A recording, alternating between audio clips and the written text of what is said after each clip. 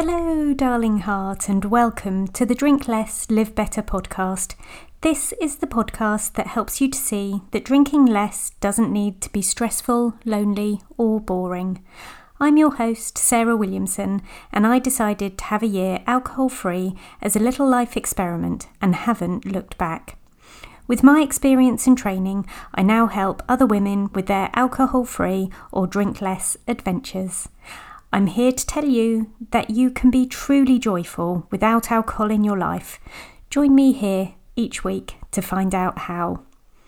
Today, I'd like to tell you a story about how I find myself making my life more complicated than it needs to be. I used to love a to-do list.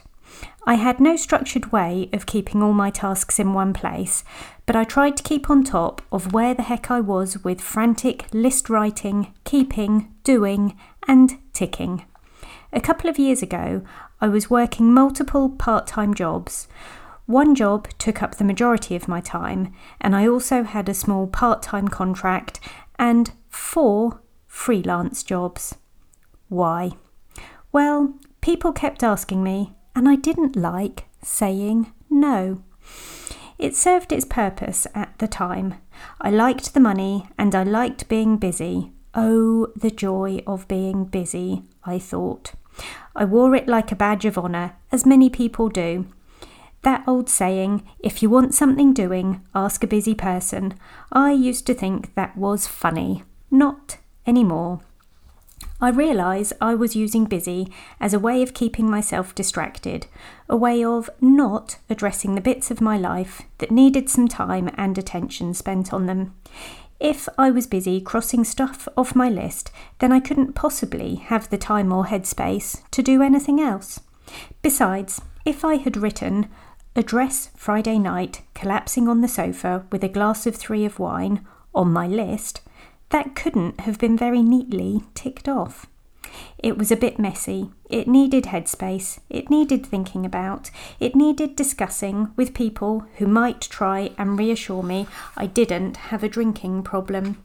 Or did I? Perhaps I was avoiding the issue and I needed to put a plan in place and just do it. I now know for sure that if I'm questioning, do I have a problem here? Then I almost certainly do. And that's all I need to know to get on and make a change. Of course, it could be about pretty much anything. Exercise, making the time to relax, eating well, for example. I was making everything a little bit complicated and I was cluttering my mind. I don't like physical clutter around me and I don't like mental clutter either. Perhaps that was why I had to be a list keeper so that the detail was out of my head and on paper. While I'm talking about pieces of paper, a quick mention. Have you heard of Eisenhower's matrix? I recommend you look it up. I was introduced to this productivity tool and it really helped me to prioritise the tasks that were important and urgent, and also to see that some tasks could be delegated or even eliminated. I do still suffer from allowing myself to get over busy from time to time, and the state of my desk is a really good indicator of my inner feelings. Once I've got my desk straight and prioritised my top 3 tasks for the day, I can move on much more easily. I was always guilty of thinking I could fit much more into my day than I realistically could, and it often left me feeling unaccomplished at the end of the working day. Another reason why I used to have a glass of wine. That feeling of overwhelm was real, and it needed taking down a peg or 2 at the end of the day. Anyway, making shizzle complicated. Here is what I didn't need to have when I decided to try my alcohol-free experiment. Number 1, permission from anyone else. Number 2, additional items on my mental to-do list, i.e., I will also cut out sugar. Number 3, a set of commitments to other people I didn't want to fulfill. And here is what I did need. Belief in myself, 1 goal, and a diary with things in it that felt good and not at all overwhelming.